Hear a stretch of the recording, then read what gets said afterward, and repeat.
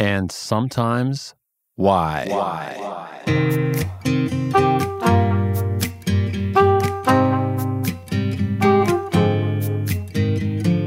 Hey folks, welcome to And Sometimes Why. I'm your host, Rob Zabel. Let me tell you a little bit about what we do here. What we do here is we have conversations with all sorts of people about what it's like to be them, about how they think about things and how they feel about things. And I learned so much. And from what I'm hearing from listeners, they're learning a lot too. Or I should say, you're learning a lot too. You think you know someone and then you talk to them for an hour and it's incredible what you learn. So today we have Adam Warner on the show. He's a session drummer and he's played with an enormous amount of people in all sorts of different styles. It's really interesting to hear his perspective on working for artists and working with producers and just what it's like to be a hired gun. But before we do that, I got to tell you about my experience earlier today. So I'm running around my apartment getting ready to, anyway, it doesn't matter. I'm trying to do too many things, basically. And I pick up my goddamn phone and ostensibly I had something in mind to do that was important just seconds previously. And I proceeded to do a whole bunch of other unrelated things to the point where I totally lost what I'd originally meant to do. And I found myself in a moment of utter confusion trying to think of what it was I originally wanted to do. So this is starting to happen to me routinely. And what I've realized is the only way I can stop myself, because what happens is you pick up your phone, you're going to do something. And of course, you've all been through this. You get whatever notification or there's an app open, you can't help but glance at it and then it sets you off and you're off doing a whole bunch of other things. And I got this from a podcast I was listening to. The guy who does the Dilbert comic, his name's Scott Adams, and I heard him say on a podcast that he's got this approach where he basically just repeats like a mantra to himself whatever he's originally set out to do. So this morning, this is what I was doing. I was going to email Dave. This is what I'm doing. I pick up my phone. I'm like, nope, email Dave, email Dave, email Dave, email Dave. And I didn't stop saying it until I'd email Dave. That's where I'm at. That's what it's gotten to. And so I got to thinking a little more about this and I'm thinking, we're all up against the best and brightest minds in the world. They're doing everything in their power to distract us at every moment of the day.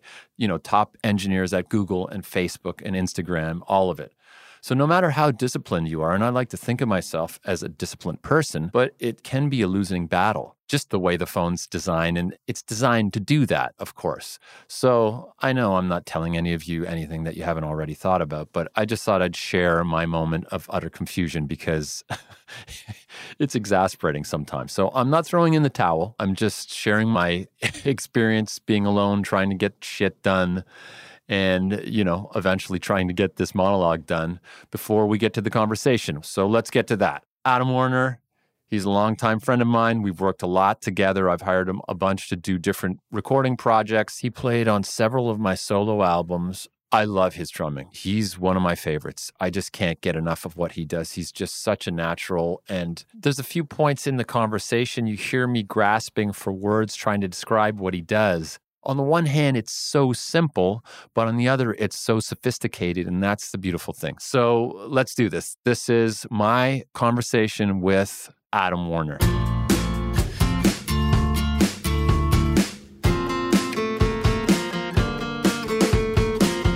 For people who don't know you, you're a top call drummer in Canada. You've played with who's who of Canadian stars and talent. Everyone from like Stephen Page to, you know, you've played the Sky Dome.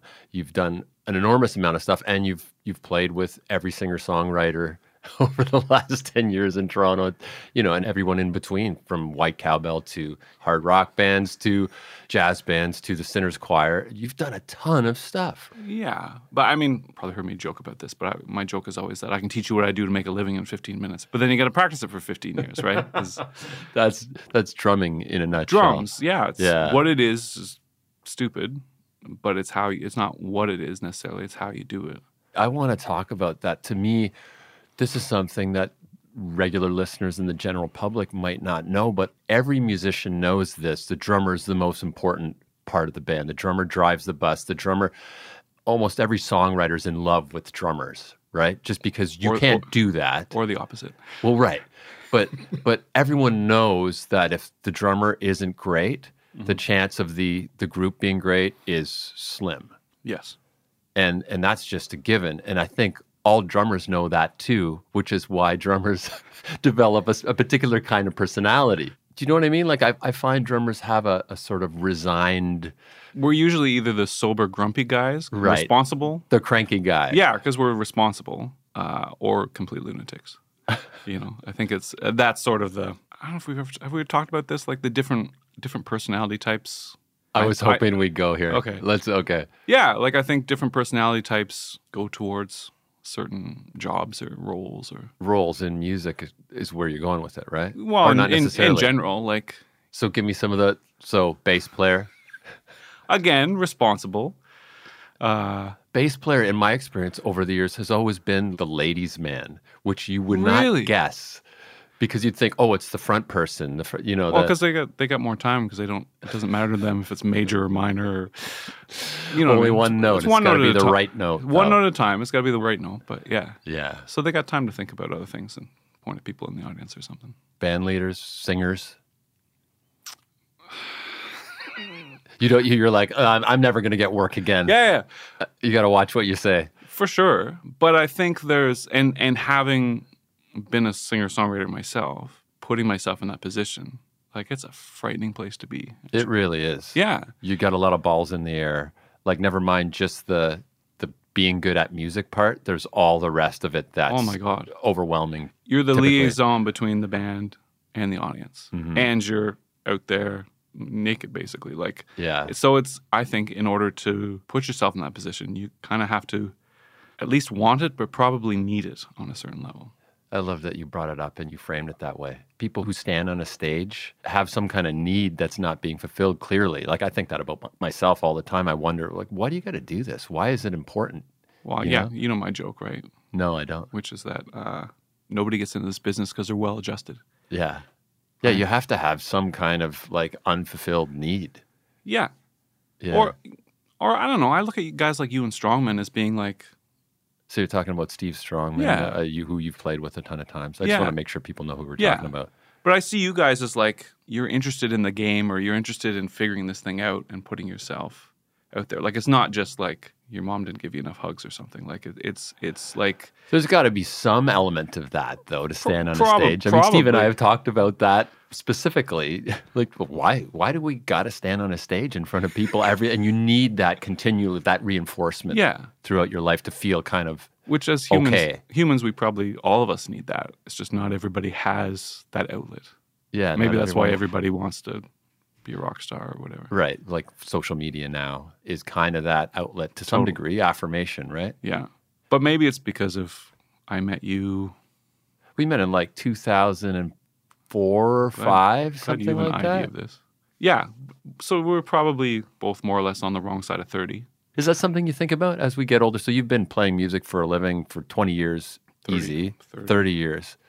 30 And something. getting older, you think is not a good thing. No, I think I say that sort of as a joke, being that probably our perceived utility to certain people is, you know what I mean? Like as far as, being a young pop star, Yeah. that's not going to Or happen. don't trust anybody over 30 kind of thing. Right. But no, I think I say it jokingly. Like I think it's the right side, and that you have to figure something out at that point. So what's that been like for you as far as, I mean, we've talked about it, but getting older and figuring out, do I want to keep doing this? Or what's the point? The thing that I've been going through, been going through probably since I started is, why is it so important to try and get it out in the world? Why not just do your art for yourself as a hobby, essentially, and, make money some other way? That seems to be the source, the pain point for musicians, right? Is not making enough money to just be comfortable that you're not always looking over your shoulder. Even if you have a fairly high perceived level of success, right? Like outwardly. We have a lot of friends who play kind of high profile gigs, us among them who've played lots. You tell someone you're playing Massey Hall or the Skydome or whatever, and then the next night you're playing at the Cameron House for 15 people. Or worse. And people don't get that that's your life. Yeah, I mean, I always tell that. You've probably heard me tell the story again. Like last time I played Massey Hall, I played Massey Hall and McDonald's in Etobicoke in the same week for roughly the same money. Right. That's the thing that general public doesn't get is No. just because you're playing Massey Hall doesn't mean you're making a ton of dough. To take it even further, I was making that joke with, do you know Michelle Joseph? Great drummer, one of my heroes. But she was telling me this story years ago when she was playing with Sharon Losa and Bram, and they were playing at Carnegie Hall. Right. And they were there for a couple nights, and she heard this radio interview with Phil Collins. Okay. And the person was asking him, like, is it true, you're only as good as your last gig? And he was like, no. You're only as good as your next gig. Right. And her next gig was playing the weekend at Grossman's. Grossman's a tiny club in Toronto. Oh, the best. Yeah, it's great. But I mean, you're in the trenches there, man. Yeah. Which is, I love. But it's perspective. If you can't survive doing this kind of life if you've got too much hanging on optics, right? Yeah. I don't know. Getting back to the thing about why we do it for a living, I don't know. I guess it's our identity. Like people are always like, "Oh, you chose this or whatever. You're doing what you love," and it's like, "No, I'm not." And like, "No, I didn't choose this." I don't always love it. I love it more these days than I did 20 years ago. But it's a love-hate throughout your life. I can relate. I can totally relate. Yeah. And the musicians I've had these conversations with for this podcast, that's like everyone feels like that. But I guess, I mean, in regular life, people feel like that about their jobs. They don't love their jobs every day. But I guess maybe that's the myth, when you're a kid and you're thinking, oh, I'm going to be a musician and that's going to get me out of the regular job life and I'm going to love every day of my life. Yeah. And then you realize it's not it. Well, it's not it. I mean, I think as soon as you do it for a living, your relationship to it changes. Yeah. Right. And so there's a flipping burgers aspect to whatever it is you're doing. So even if you're playing big stages and playing concert halls, like it's still a job. It's not. I mean, I think there's more bad ideas about art and music than anything. Yeah, it's probably.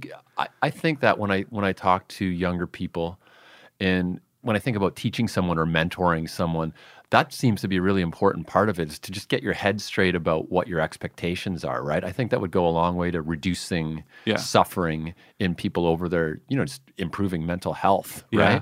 Because musicians are so clinically depressed almost. Everybody I know. Yeah. Well, I'm teaching a half course up at Seneca College, which is amazing. And these young kids, all of a sudden, like, I'm the old guy teaching them kind of thing. And like, I certainly don't want to burst any bubbles, but I also want to sort of let them know that whatever it is you think this is not what it is. Right. And so just protect your relationship with music. Right. Because I mean, I know for myself, like I got off in the weeds and didn't love it. When you don't have that, then you don't love anything. Yeah. Sort of thing. So, and my other thing with them is like, if you don't get anything else from my class, just know that you need to go get a therapist. Everybody needs to talk to somebody at some point, and certainly at that age. Wow. That's what you're teaching at Seneca. That's profound. No, but that's so important. I mean, as you get older, you start to realize that the nuts and bolts of the minutia of music is not necessarily what's going to make you a better musician or a better person out in the world. Yeah. I mean, we talked about this. You said you have a mentor in New Orleans. No, I said I got to like meet one of my heroes. Okay. Yeah. Okay. Yeah. The thing that stuck with me, the reason I brought that up is because last time we talked about it, you said, so this is one of your musical heroes, and you got a chance to talk to him at length, but you didn't talk about music at all. No. That's what you said. Yeah. So what did you talk about? Oh my, wow. We went deep. We went into like, I guess, God or religion or spirituality and like family. Right. That sort of, like just human stuff. Yeah. Right. Music, we talked like for like a split second. It was just sort of like the gateway into the conversation, I guess. But I said to him, I just said, it's not often that I get to thank somebody who had such a profound influence on my life from a young age. But I said, like, the music part, whatever, I can figure that out. Yeah. But I was like, I'd just love to talk to you. That's wisdom of age. I mean, that's the reason I brought that up, is because what you said about your Seneca class, right? Is here you are telling them nuggets of wisdom. Yeah. I wonder whether I would have been able to see that wisdom for what it is if I was, 20 years old hearing you say that as a teacher. Probably not. No, for sure. I actually was talking with one of the students after class the other day. He was 22, and I was like, I'm pushing 46.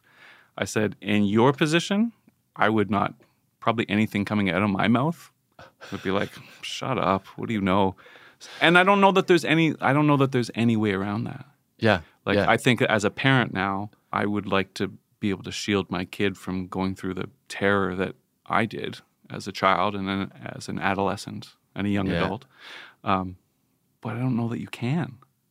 Because you haven't been around the mountain enough times to kind of see patterns and stuff. So everything is very real because it's for the first time. And Yeah, and the other thing is, in my experience, there's no way to share that information with someone, like as an older person to a younger person, in a way that's not potentially going to push them the opposite way. Totally. Almost certainly. So that's the way it was with me. Any older person when I was in my teens and 20s that told me anything, it would have pushed me the other way almost for sure. Yeah. So what do you do, right? It was funny. I was on my way over here and I was thinking about that Josh Ritter lyric. I traded all my innocence I ever had for hesitation. Oh my God. Oh, that's so heavy. You know what I mean? But that's what being on the wrong side of 30 or 40. It's not like we learn more, but we learn more about what we don't know, and therefore. Yeah, I feel so much like that. Like when I was younger, I just did stuff. I just throw myself headlong into whatever it was, and doing a lot of the stuff now, if I had to do it all over again, I would never do it because I'd be too hesitant because I'd think it through and I'd go, oh, I'm not sure I want to do that. I don't know. How's this going to play out? Both of us, what we've done in our life, like from this vantage point, like, would I do that again? No.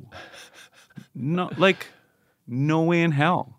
Yeah. You know what I mean? And I wouldn't want to, You wouldn't want your kid to experience that either. No. I mean, at the same time, it's made me who I am, and I wouldn't trade those experiences. But, like, those were hard years. Yeah. And I paid for them and I continue to pay for them.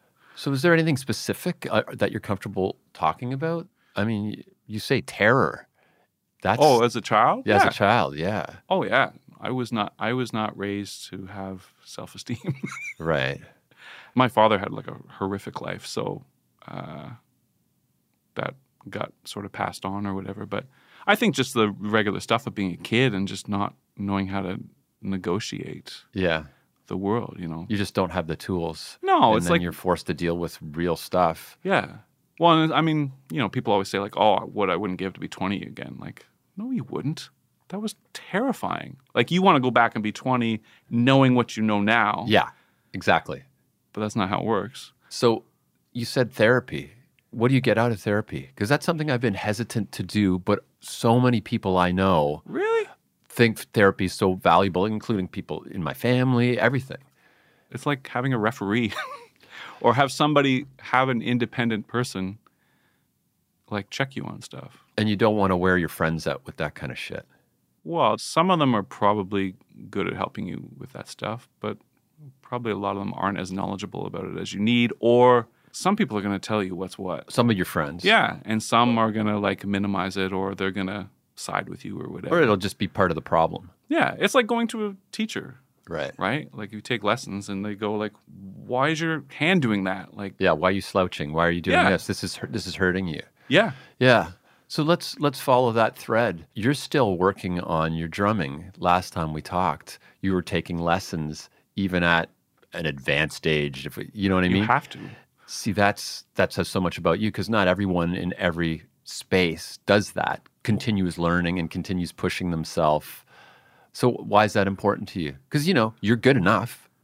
I'm joking, right? No. Like clearly. That's exactly it. Is I'm good enough, but I'm not like, I mean, in my case, this is sort of one of the other bad ideas about music. Like I had a lot of natural talent. Right. Which most people think, well, that's great, but it's actually a curse. Right. Because you can coast, you can be lazy, and you can get away with murder. And I have. And I got caught years ago, and that's why I sort of ended up getting back into studying. But so can we talk about that? So I'd love to get into the weeds a little bit. All right. So you're talking about getting caught and having to go back to the woodshed. Yeah. That's kind of a profound realization. First of all, to have the courage to admit, because I've been through that a lot of times as a singer or not so much as a guitar player, but I've got so much identity wrapped up in this being a singer or being a musician that it's sometimes hard to admit that you've got to, go back to the foundation and, Yeah. It's not working. My whole life is it's not working. Right.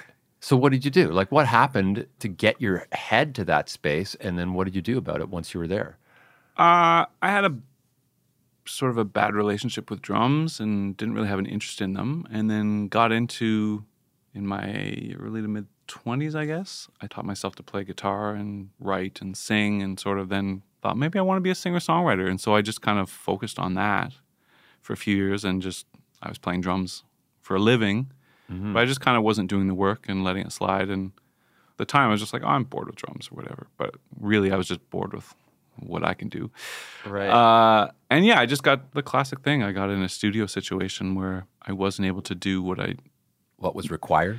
Yeah, although in this situation it was not necessarily my fault. It's a longer story, but that to me is so interesting. Like the dynamics, like, I'm not talking about naming names, Yeah. but what was happening that was so hard to deal with?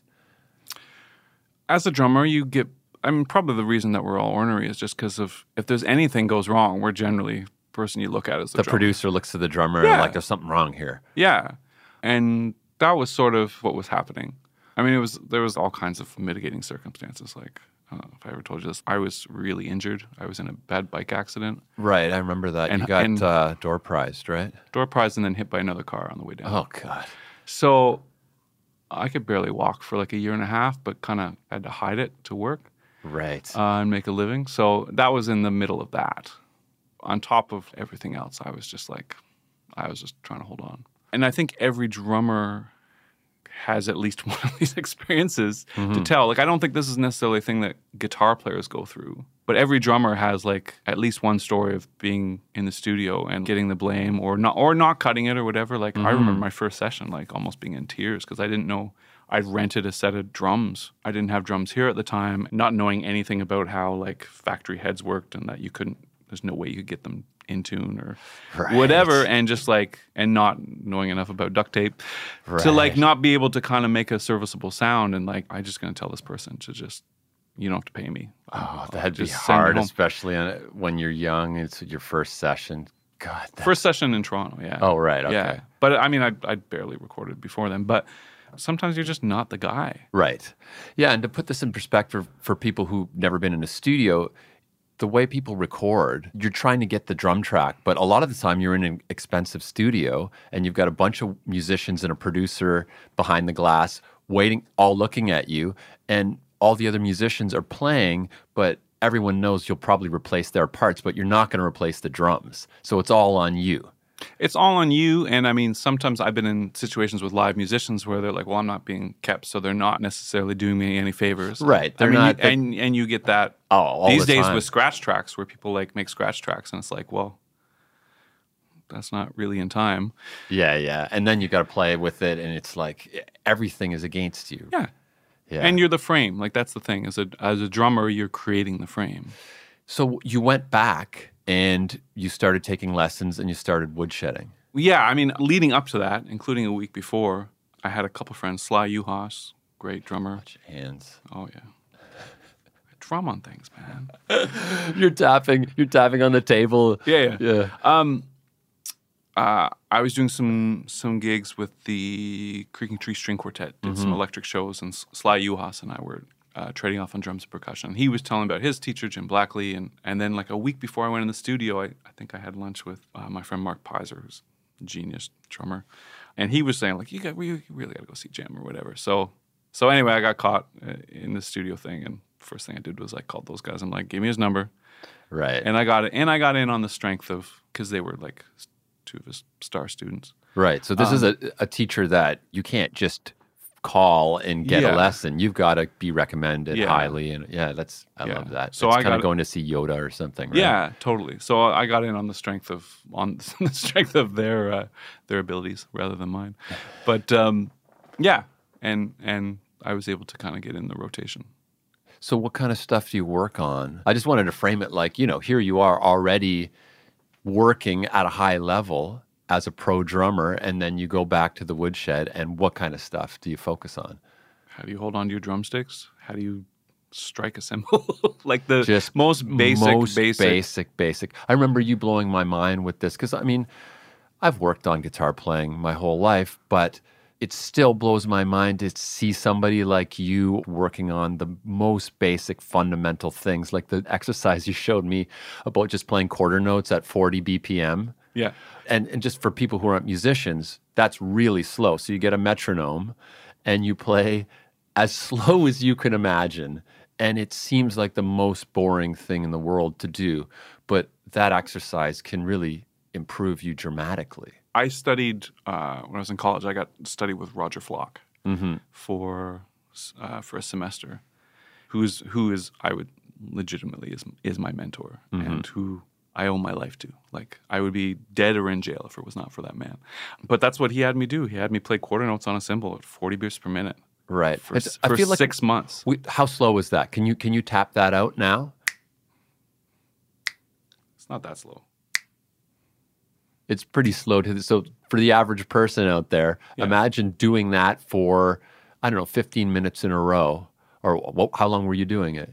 However long you're practicing and just playing those snaps. It's like a meditation, right? Yeah. But that was the greatest gift anybody had ever given me. It's not glamorous. No. I love that. The age I am now, I love that so much. But, as a younger person, it's all about like, how do we go fast? Right? Yeah. I remember years ago hearing about like Tony Bennett still takes a vocal lesson every week. Right. Like, he's Tony Bennett. That to me is inspiring. And so I'm asking these questions just to kind of illuminate these ideas. But I understand this stuff really well. That's why I want to get it out in the world. It's so important, right? Well, it's a moving target, right? Yeah. Like there's this Steve Gadd video where instructionally Steve Gadd's a legendary drummer where he's talking about sort of going between like regular time and double time or whatever. And the interviewer is like, at what point does this just kind of happen? And he's like, no, you never, it doesn't ever happen. Like you get more familiar with it and you know how to make the transitions easier. It's never like autopilot, like you don't think about this. Yeah, I remember one of my drummer friends, they talked to somebody famous about, are you always counting? Are you always subdividing? Like, when does that stop and you can just enjoy playing drums? And he goes, well, it doesn't. I'm always like, what do you mean? You stop paying attention? When do you stop working? Yeah. And you're like, no, you don't stop working. Yeah. And for me, the reason that I had to go back and do it was because I had the opposite thing, in that I had enough natural talent that I didn't think about those things. And you could just kind of... Good enough. Right. But at a certain point, it's not good enough. It's not good enough, yeah. So I wanted to get back to, you're talking about, what's his name, Jim Flock? Oh, Roger Flock? Roger Flock, Yeah, okay. yeah. What you just said about him was pretty profound. You said you'd be dead or in jail if it weren't for him? Oh, yeah. What did he say to you? He just kind of like... he cared. Yeah. Which is like... And how old were you at the time? 19, 20. And you're a student at, where was it? Oh, jeez, why do you have to bring that into this? What? Okay. We don't talk about this. I don't even know where Humber College is. Okay. Got it. But yes, I was there. So for people who aren't musicians, there's a stigma about being a Humber graduate. As a musician, it's inside baseball shit. We don't need to go any further. I was the anti-Humber guy there. The reason that has a stigma was because at one point it was the old guard. Right. And it was people who had never played a gig in their life, or if they had, it was 30 years previous. Right. And it was sort of very like narrow focus on bebop and not. That's the joke we used to make in rock bands. It's like someone who was, if you're trying to hire a bass player or whatever, you'd be like, they went to Humber, okay, count in the song. Okay, 1, tweet up, tweet up. How's it going? That's the way they went. You go, okay, great. Yeah, I was lucky in that I'd gigged already, and I was gigging. So, like, I knew what was offside and what wasn't. Right. But there were some great people there who were like... Yeah. And so he cared. He cared.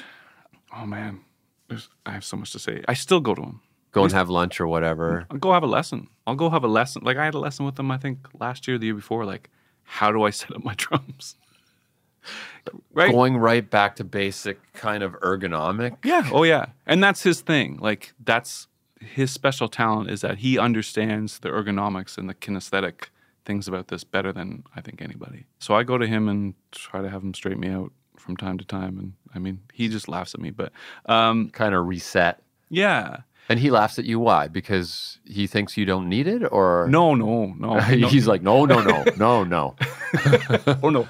No, I mean, just because I'm like, oh my God, you showed this to me 25 years ago. Right. You know, I've been given the information, but he has this magical talent. When I was in school, he could size you up. He would look at somebody and he could immediately figure out what is your biggest weakness. And then he would have you do that in front of the class, fall on your face in front of everybody, and somehow simultaneously make fun of you mercilessly while lifting you up and raising you up. You got to have the lifting you up part. Oh, for sure. But Yeah. like he was able, like it's this amazing gift. And he treated everybody differently. I had another good friend of mine here in town, Andrew McMullen, who's an awesome drummer. And Roger was like merciless with him on like minutia. And he never did that with me. I think he knew. Right. He knew it wasn't going to work. He knew it wasn't going to work. He knew that I knew that I was, when I was messing up. And you didn't need someone He on didn't- your back to that degree, because it would have Well, been counterproductive. Andrew did not either. Right. But like, he just kept getting more and more awesome. Whereas for me, I was so volatile at that time. I was an angry young man, and a bunch of my family was dying at the time. So it was like a crazy time. But he knew that he didn't have to push me, and he knew that when I was faking it to make it, that I knew that. that was going on. Yeah, it's funny. My last year, I had him for a lesson, and we didn't pick up sticks the entire. So this is the theme with transformative experiences for you, right? Like the guy you saw in New Orleans, you're here, you didn't talk about music. Here you didn't pick up sticks. Right? No, I mean, he basically just like talked me off a ledge for a year because I was just so angry at the experience of being at school and what that was, what that meant to me. A great teacher, that changed your life, like you said. Oh, yeah. What do you think of switching gears here? I want to lavish you with love. I'm such a fan of your drumming. And clearly, over the years, you've played on so many things that I've been involved with, both on my solo records and a lot of records I've produced. And thinking about talking to you, this is the kind of thing you don't have a chance in regular life or regular working life as a musician, just to have this kind of conversation. Go, dude, you know, I really love you as a person and what you do so much. And I can't imagine, he's looking around, he's gesticulating.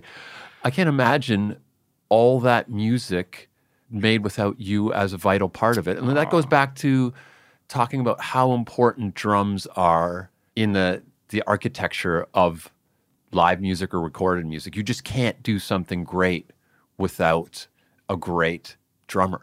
And so I've got a list of tunes that we've worked on. Like, for instance, Like, we're in the service industry, you know that. Or we're supposed to be. Like, that's what it comes down to. like, to me, it's so, I guess the thing I'm struggling with to express here is to try and express to someone who hasn't been involved as intimately as we have. I'm trying to put my finger on what it is that you do that does it for me to that extent. And I don't know I could explain to someone. It's just vibe. You're just a vibe machine, right? Okay, so this track on Steve Strongman's album, Let Me Prove It to You, What I Believe. Do you remember playing on that track? Is that the one where we disagree about where one is? Yeah, that's exactly right. So it's this really straight ahead kind of Led Zeppelin blues kind of groove. And I can't imagine a better way of playing that, but I could never tell someone to play what you did. What could you do to explain it? It's just a feeling and an understanding, right? We're just supposed to play what you're supposed to play.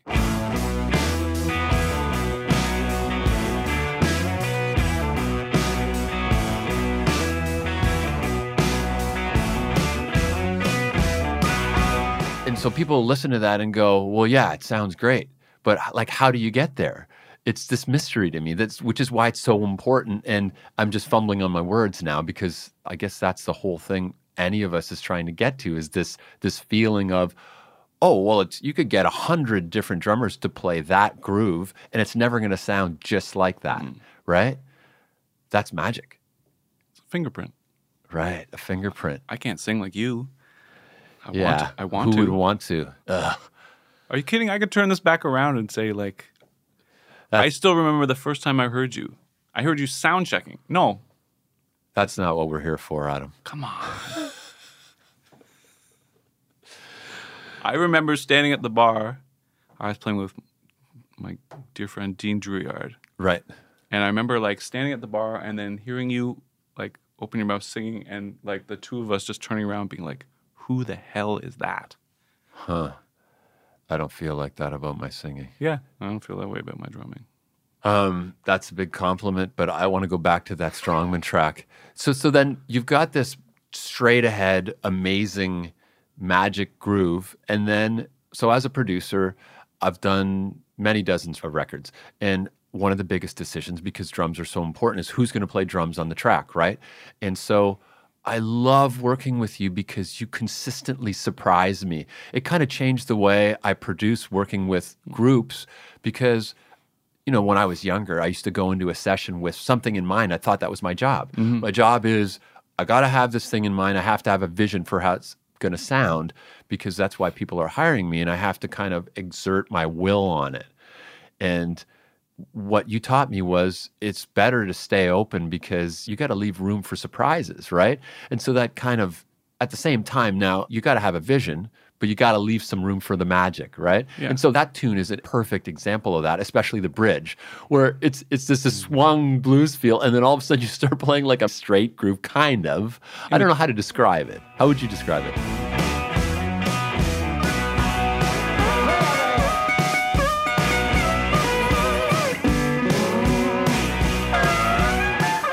That was my tribute to Stephen Hodges, who's Mavis Staples' drummer. Played with Tom Waits for many years. Right. Who I've got to know a little bit, and is one of my heroes. And there's an old Staples Singers tune that Mavis does on one of her solo albums, where he plays like, you know, in between the straight and the swung, but he does it like through the whole tune, and it's just unbelievable. And there's so much tension once you've set up this expectation of this swung feel throughout the whole song, and then you start playing that in-between feel, and it just turns you on your head, and everybody in the room was like, what is he doing? Yeah, so the first time you hear it, you go, that's not right. And then you hear it again, and you go, I just want to keep listening to that. It's just like placement, skip beat placement, or whatever you want to call it. It can be sort of another dynamic or another gear. So that's, I mean, when that happened, I was like, yeah, it kind of needs to straighten up a little bit just to kind of give it that a little more tension and a little more to remind motion. People something's happening here, right? Okay, another song that's a magic moment that I felt like I was happy to be in the room for was that time on Sean Pynchon's first record on the tune High Heeled Shoes. Oh It was you and Sean and Mark McIntyre in the room live. And there's this section where we didn't talk about it much. We just said, okay, what we're going to do is we're going to slow the tune down to like beyond halftime as though it falls apart, right? No, it didn't even do that. We went halftime. Okay. I want to say all hail Mark McIntyre right here. Yeah, right. I think this was all him. When I get to this little solo break, it would go like halftime. Yeah. And he'd slow down just to like a hair. Yeah. And we would catch it. But for some reason on this one take, it kind of, I don't even know what happened. It's just like a bus drove past us. But the thing was that McIntyre and I, neither of us flinched. We didn't panic. And you gradually sped up, almost like the tape speeding up. Like, it was totally natural and in sync. Yeah.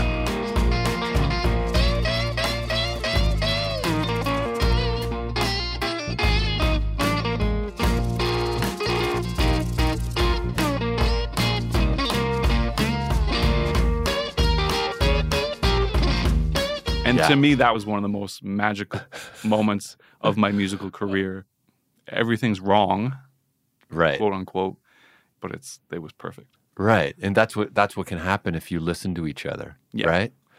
Another track I wanted to talk about was on my solo record, forget the name of it, Life and Limb, that Cold Hard Sell, that groove that you played on that, which is kick and clapping. Yeah. There's another example of me, I had an idea in mind and I wanted to sound a certain way, and then you just started clapping. And that was at a time before, like, claps are on everything right now. And that was like 2007 or whatever, and claps weren't all over every track you heard. And this was just you in the room, kick, clap, kick, clap. But I mean, it changed the whole track. Yeah, I mean that's sort of like a Bronny or Stomp kind of thing. Yeah. But like my idea is always to like, what does the music need? That's what you're supposed to do. But often what I get with you is it's always surprising because sometimes, for some people it's like, what does the music need? And then you go to something cliched maybe because that's what you've heard your whole life. But you always surprise me, and that's a great example. Wow. Because I listen to Bronny or Stomp. I don't think there's a clap. I think it's just kick hi-hat. Yeah. And the clap changes everything. I can't remember. It doesn't matter anyway. No, but yeah, that just felt like an honest response to what I was hearing. And I want to say, like, I'm able to do that because I have people in charge who I trust. Right. Right? I remember setting up for that session, and it was actually, that was the first session after the disastrous session. It really was. I didn't realize that. Yeah. And I remember I was setting up, and I didn't realize it until I was setting up, and I'm like, oh my God, I haven't been in a studio since then.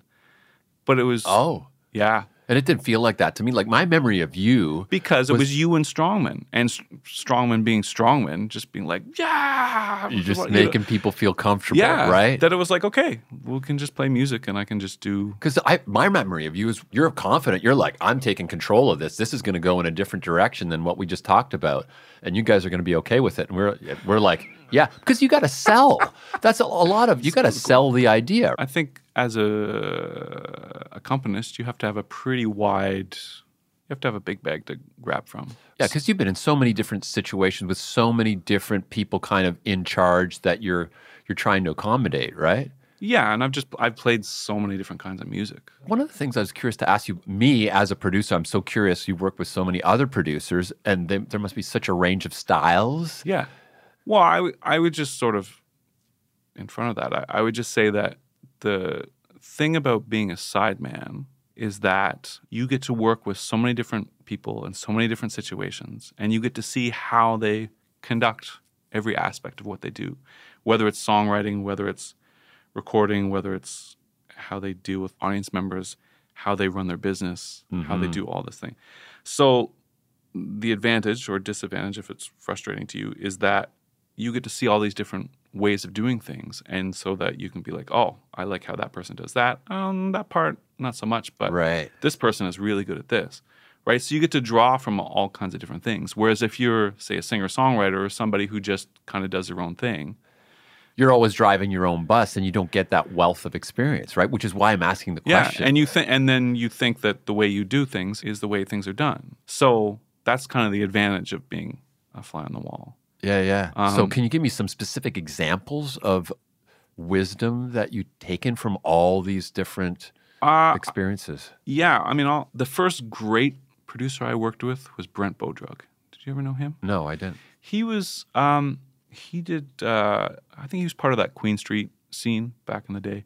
I did this record with a friend of mine, and had it just been left up to us, it would have been like a, not punk, but like, I don't know, it just would have been a straight ahead punky rock record. Yeah. And he was the first guy I worked with, which I think I've probably based everything off since then. So we would come in and we play the song, and it'd be like, I don't know, just like a whatever rock tune. And he'd be like, I'm hearing like the Police on this. Or I'm hearing like Blue Rodeo, like, or Smokey Robinson or something like that. And you just be like, I just remember being like, what are you talking about? What are you hearing? And at first being like, huh? But what he was able to do was he was able to kind of tease out, try this kind of thing. And you do that, and then you would kind of get your foot in the door just a little bit, where you'd be like, oh, I can kind of hear what you're doing, what you're hearing. And so he wasn't afraid to take it way out in left field from the original idea, which that was the mind-blowing bit about it. That was the first mind-blowing thing about it. The second was that, so he'd be like, try this, and you try that, and you'd be like, well, I think if I did this, it would be better. And he'd be like, yes. And so he was not precious about his own ideas, and he was not, if you had a better idea or took it further, he wasn't in any way threatened by that. That's such an important... It was mind-blowing, because then, within 10 minutes, you could kind of like, oh, okay, now we're going in a direction. And you're collaborating, and no one's afraid to throw any idea out. No. So that was like, I haven't worked with him in a while, but I got to work with him a few years ago doing a live thing. And I was like, look, everything I do is based on that experience of your generosity and your ability to kind of see further into the thing. It's a fine balance, eh? Because on the one hand, you want someone who's got a clear idea of what we're all trying to do. But on the other hand, you've got to leave room for the best idea. Yeah. Les Cooper. Yeah, I love his productions, man. Oh my He's gosh. so good. Genius. Like, same thing. He was the guy who taught me that the song has to be bulletproof and that it's the producer's job. To make sure the song's bulletproof, whatever it takes. Because as a drummer, like, because you're controlling the frame, you're controlling the energy. If it's got too many verses, you can't do your job properly. You can't do your job. Or if there's an extra 2 bars here that aren't supposed to be there. But all that happens before you get into the room, right? Not necessarily, but it should. Right. Or it will become apparent.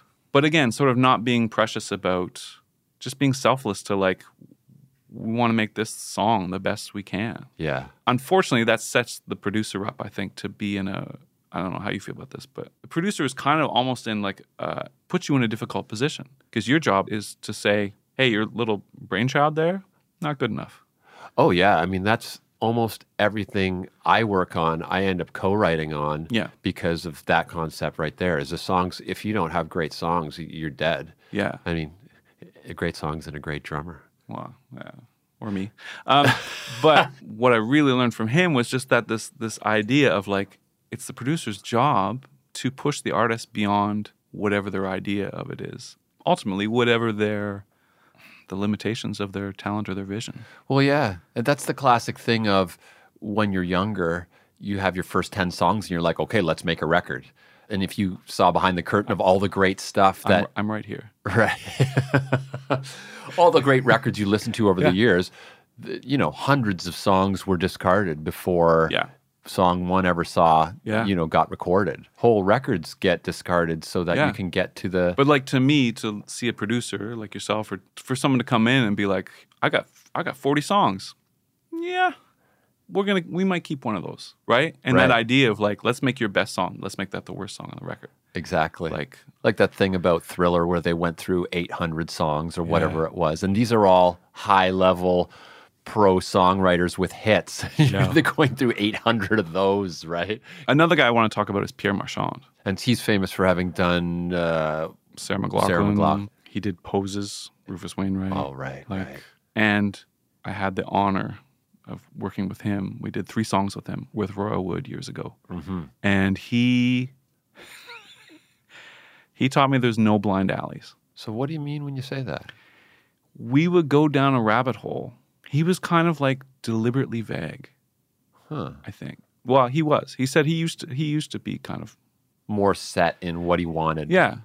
But he said he spent some time in India and like it really changed everything for him. So he ended up being more open to collaboration? Is that... Not even open to collaboration. It was just like giving you like almost like vague symbols, like sort of drawing it out of you as opposed to telling you what to do. But not drawing out a specific thing, leading you to your own truth, I guess. And do you think he knew where that was, or he just had faith that he could somehow facilitate getting you there? Probably both. I mean, he's got another genius. Well, can you give me an example of like something specific of how that would, because it seems kind of vague to me and I'm really curious just for my own. We had there was one song that we had demoed before that were part of those, part of another session. And we just, I don't know, he would be, can you do like and he would like wave his arms in a way and you'd be like, what, like I can kind of. So he's miming the part for you to some degree? But it's very vague. Like I don't even know how to describe it. It was like he would wave his arms. It wasn't like he played drums or whatever, but it would be some sort of representation of where you're going with it. And then you kind of had to figure it out. And I remember we spent 4 hours one day on this thing. And where we ended up was basically where we started, but with like 2 little notes changed. It was just sort of like more of an attitude thing. And then that was it. And it was worth it. It was clear to everybody in the room that, oh, this is really improved, even though on the surface it might seem like a minor thing. Yeah, but it changed everything. So it was a thing where it was like, okay. You know, time is money and you're thinking, but it's like, no, you gotta be able to chase it. And then that's the greatest joy. Yeah, isn't it? And just having the faith that you don't know what it is yet. No. Whether it's songwriting or getting the vibe on a recording, but you got to trust that you can get there. Which is why we're all still here. Yeah. I want to talk about your solo records a little bit. You kind of like laugh, wince. Why is that? I threw them all out. You're talking about literally the CDs? Oh, yeah. Yeah, I've thrown out boxes of CDs too. I threw them all out. The vibe of those records was so, I mean, you must have got lots of positive feedback. Like, to me, it's such a kind of parallel to what you are as a drummer. It's like you have this ability to do something that feels classic and effortless and simple, but if you really take it apart, it's quite sophisticated. That's what those records were to me. Yeah, well, thank you. It was the thing where you said, like, you get your first 10 songs. For me, I was literally when I started singing, playing guitar, and writing, and I made a record. Takes a lot of balls, man. It's more stupidity. So you regret doing them? I should have waited to make one record of mediocre songs, or like of okay songs, as opposed to 3 records of varying quality. I mean, I was very lucky. Like, everybody who worked on it was amazing. The reason those records stand up is not the songwriting. It's because I had like the most amazing musicians involved in it. Those records, I think, also are an example of what I was saying earlier, of the idea that musicians know the drummer is it in the band, and you've got to have a great drummer. And also, why drummers might get cranky is because everyone knows that, and drummers are often the most accomplished musician in any group, meaning drummers almost always play another instrument, multiple other instruments, and you're an example of that. Your solo records showcase that. Someone who doesn't know a lot about music might be surprised to know that, oh, here's this guy who's been playing drums for everybody and their brother over however many years, and now does a solo record, and he's a piano player and plays guitar and writes the songs and all of this. A song like Just a Dream, which is like a piano ballad.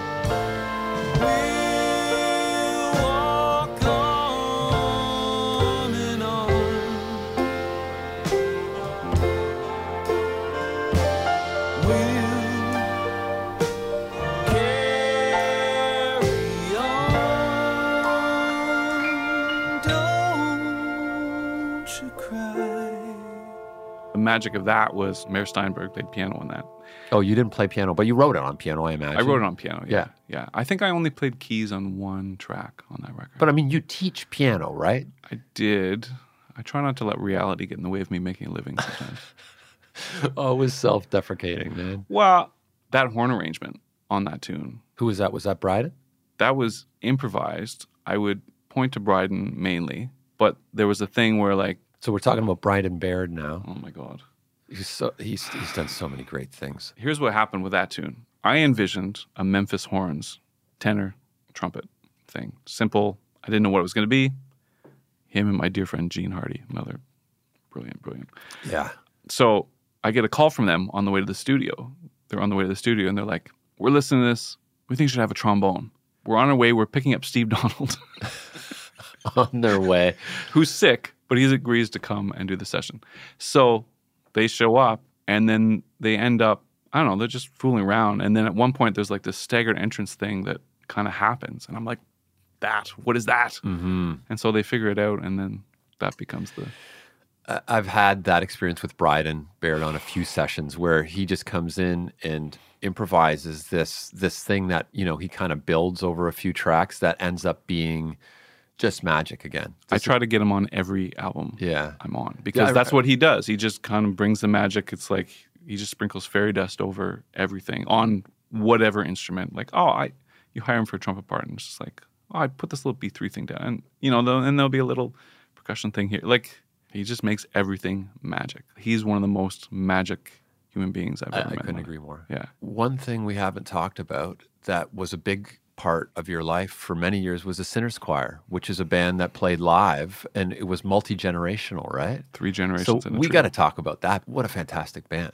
What do you have to say about that whole? I mean, to me, that was an example of chemistry between So 3 generations. You've got Adam Biercolicino, who was, what, is he in his 20s when you guys started? Yes, he just turned 30. And you, who were in your like early 40s. Mid. Well, yeah, I guess I was in my early 40s when you guys at the time. started, Yeah. and then Terry. Yeah, who would have been mid 60s, What an interesting combination of fellas. to put it mildly. Why is none of your music online? Was that deliberate? Like, Yes. Yeah, I thought so. I thought that's like, you got to come see us live. Yeah. I try to minimize how much I take part in the own destruction of our industry. Right. At one point, Terry was like, my son just told me about this thing, Spotify. And I was just like, no, why put it out for free? Like our whole thing was to fly under the radar and not interface with the music industry in a way. Right. So, yeah, if you wanted a record, come see us. We'll sell you one. Yeah, it was a thing where it was just like, let's just not. Terry had been a rock star, a few times over. Mm-hmm. I've been around the block. So it was a thing like, no, let's not. Let's just like stay away from business stuff and just kind of play music, and things just would come our way.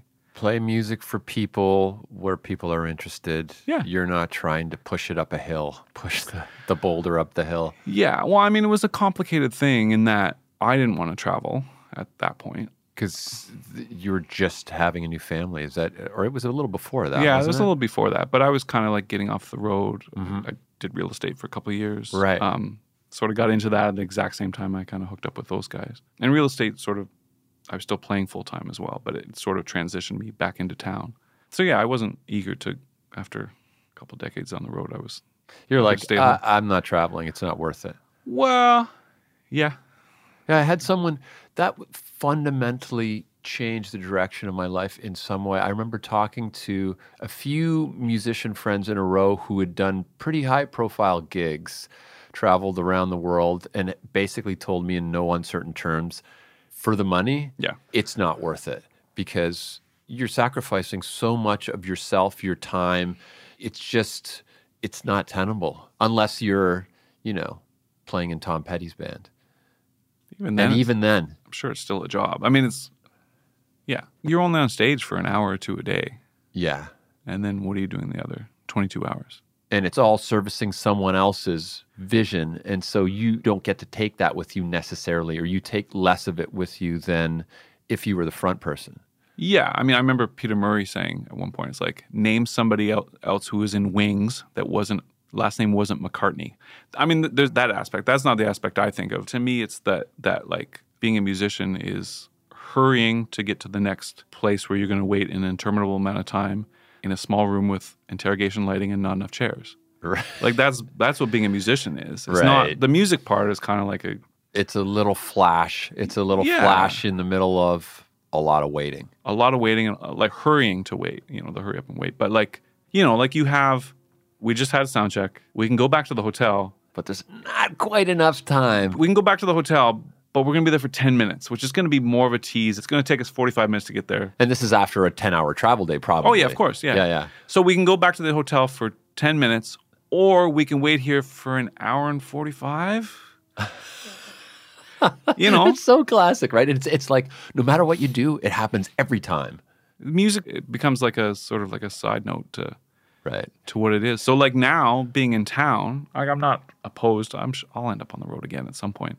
I guess I'm just kind of out of that ecosystem at this point. But I show up at a gig, like depending on the gig, between 15 minutes and an hour before.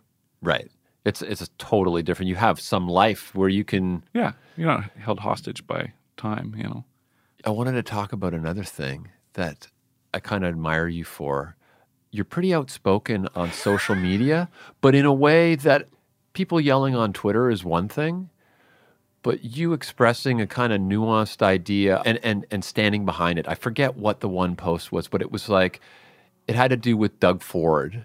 It was election night. It was election, and it was Doug Ford. And so for people who don't live in Ontario or in Canada, he's super right-wing, kind of a Trump-type guy, like a buffoon who's doing a lot of harm to a lot of people. Anyway, you get the idea. And so you just took a stand and basically said, look, if you're supporting this, you're not my friend. Unfriend me. I thought that was pretty brave. And I thought that's different than just someone yelling out into the ether without any kind of point to it. It felt like you're taking responsibility in a way. Well, I think that would probably, being framed that way, sort of be an unpopular position in that people think, well, we need to build bridges and we need to, I don't know. I don't know that that's the best way to go about it, but I just kind of wanted to be like, in my own anger and frustration, just being like, I think people still think politics is like sports teams, and I think at one point, whether you're Republican, Democrat, conservative, liberal, NDP, there was sort of a nuanced differences between those two things. I think at this point in time, and you see like memes about this. I'm not on social media very much just because I just get Yeah, me neither. It's the same thing, but I happened to see that and it hit me. But I think at this point, the teams are, do you care about humanity? Do you not care about humanity? Yeah, I think that's well framed. Are you going to deny LGBTQ people rights? Are you going to deny people of color rights? Are you whatever? Or do you want things to be how they used to be in your imagination? Like, yeah, do you want to minimize suffering? Yeah. Right. So at this point, people think, yeah, you do need to build bridges, but I'm not sure that bridge can be built. It's a sobering thought. Horrific thought. The first thing I think about hearing you say that is I think about your son. I think about, your family, your wife and your son. And if you feel that way, that's like, what can you do as a father when you live in a world like this? I guess that was part of your frustration, right? Like, here I am with a new young son and this is the world I'm living in. Yeah, I think it's a difficult time to be alive regardless. But having a child and having a young child just amplifies that to the nth degree. Because the world's burning. We're all going to die. Great. But I got to watch my son contend with this. Yeah. And what is his inheritance going to be? In the case of that election was just like, you had one side being like, yes, we've paid a fortune in daycare or whatever, but free daycare or free dental care, or we have these strategies to make your life easier. And then on the other side, you have indignant anger and buck a beer. So my frustration, and I'm extra triggered by this because of my childhood and growing up in a small-minded area, small town, is that I don't know how to build a bridge. I should, because I've lived in both of those scenarios, but I don't. When I see the intellectual origami that people are committing to like somehow blame all this stuff on Kathleen Wynne or Obama or whoever, you know what I mean? Like I don't know what to do with that. And again, it comes back to the Dunning-Kruger factor, like any sort of cognitive bias or... the thing that always comes up for me is Scandinavia. It's like they've been doing things right. High taxes, big social net, but quality of life is number one in the world, always by all the measures you would want to measure things by. And, prohibition doesn't work, all of this stuff. And it's not as if they're on another planet. It's the data's all there. And you see what works, yet people make these arguments as though it's never been tested. Did I ever tell you this story? My brother-in-law is a doctor. He was at Harvard when the Obamacare thing was being debated or whatever. Right. And he would go to town halls, and they refused to even look at the Canadian model, let alone the Scandinavian model. But they wouldn't even, they were just like, no, we're America, exceptionalism, we're... Talk about it's just fighting against your own best interests, and that the bottom underlying thought seems to be, well, then maybe I won't get rich because, I've got this lottery ticket. I'm American, and if there's health care for everyone, maybe I won't be a millionaire. Yep. I think we had that as Canadians superficially, or white Canadians had that superficially for other white Canadians for a while. But that's not, to put a more nuanced point on it. But I think people are getting played. Like I look at the Toronto Sun, right? Any conservative movement, you have the really rich people, and then you have the dumb people. Right? That's your constituency. And you have these people playing these people against their own self-interest, and people don't get it. So as a father, can you put your finger on how has that changed you as a musician, as a human being? it might be a ridiculous question because it Not at all. might be such a laundry list of things in your life. I mean, everything changes, right? Everything. So how would you describe the change? I mean, the main thing is just it's not about you. Is that liberating? I don't know. I don't know how much time I've had to think through a lot of these things. It adds to the responsibility, or the responsibility changes. And Right. it makes everything more real and more, I mean, going back to what we put ourselves through being touring musicians or being musicians, period, like, sure, I can hurt myself. Does it make decisions easier for you? Has it? Um, Because I sort of romanticize that in some way that, well, now I've got this compass. I know why I'm doing stuff. Any decision, you've got this, I'm kind of leading you, but I don't know what your experience is. no, I don't. It doesn't make anything easier. It certainly complicates everything because you're still you, and you still have needs and wants and stuff too. So I think it just kind of adds. There's this whole other layer that you have to think about, and it's more important than, Right. your needs are met or whatever. So I wanted to kind of wrap things up with a bit of a final thought. You've dedicated your whole life to this point, essentially to music. You've been tireless. You've done everything we've talked I've been about. tired. You've been tired. So what do you think is important about music, especially in the context of what we've been talking about the industry and about what you said about the Sinners Choir and about, not wanting to support certain aspects of it, but just music itself? Wow. It's a weird thing because it's sort of what we do has no value in the marketplace or even to most people. But I think it's also the most valuable thing. Isn't that true? Because it's such a part of the fabric of people's lives. Yeah. And I mean, not just musicians. I think everybody. Like, music helps you get through the day, helps you deal with stuff, empowers you, inspires you, all these different things, A friend of mine was down in New Orleans years ago, and she was sort of getting hit on by this older man. And something about like, oh, I'm married. It's like, oh, what does your husband do? It's like, he's a drummer. It's like, oh, you didn't tell me he does God's work, Like, That's how I feel. Yeah. And kind of, to me, it's a real struggle because sometimes I think, well, why am I still here? Am I still here? There's that when things are slow. Right. And for me, I'm in this position now where the Sinners have run their course and I don't know what's next for me. Right. And I'm doing a master's degree, so I don't really have time to be out hustling, getting things done, or even thinking about what's next for me. But you still got to make a living. Somehow. So I need to figure some stuff out. So there's that aspect. But then, again, it does have value. Songs certainly have value. I don't know if I ever told you the story. I was playing a magical friend of mine who passed away a few years ago.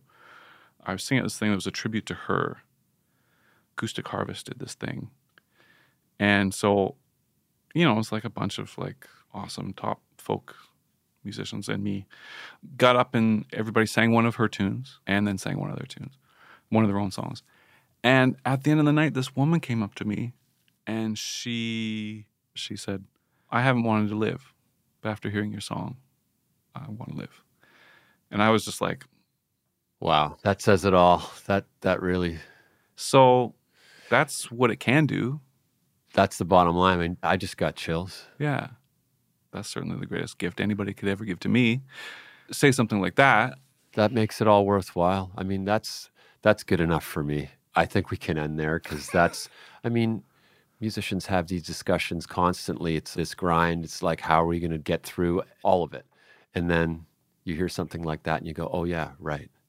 That's why we're doing this. Yeah. You need to be reminded. Yeah. All right. Well, thanks so much for being so honest and for coming here to talk to me. Is there anywhere you want people to find you online? Is that important? No. Shaking his head. All right. Thanks so much, Adam. Thank you.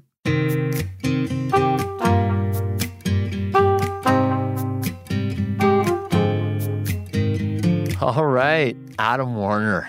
I love it. I learned so much. I know I say that constantly, but that's just the overwhelming feeling I have as I'm doing these. Like, for instance, no matter what compliment I give Adam, he almost invariably gives another musician the credit. He wants to shine the light on someone else. It's like he's the ultimate team player. I've noticed this with musicians that have made their living as hired guns. The best of them all do that. And it's funny because on the surface, you might think they would tend to be more mercenary and competitive, but that's not the case at all. It's the opposite. And Adam is such a great example of that.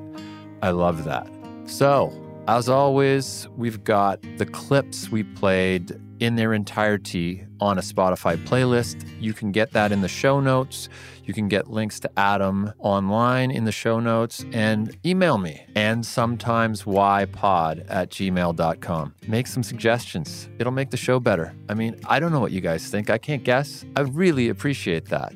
More music, less music. There's going to be a lot more variety, I think, in the guests in the next little while. I'm excited about it. And please, if you're listening on Apple Podcasts and you haven't done it already, take a moment to rate the podcast if you like it and leave a review, because it really helps spread the word. And I know that might not seem that important, but in order to keep this thing going, it is. Trust me. So sincerely, thank you so much for giving a shit. Talk to you next Wednesday.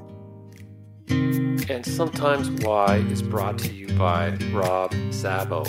Conversations are edited by Todd Donald.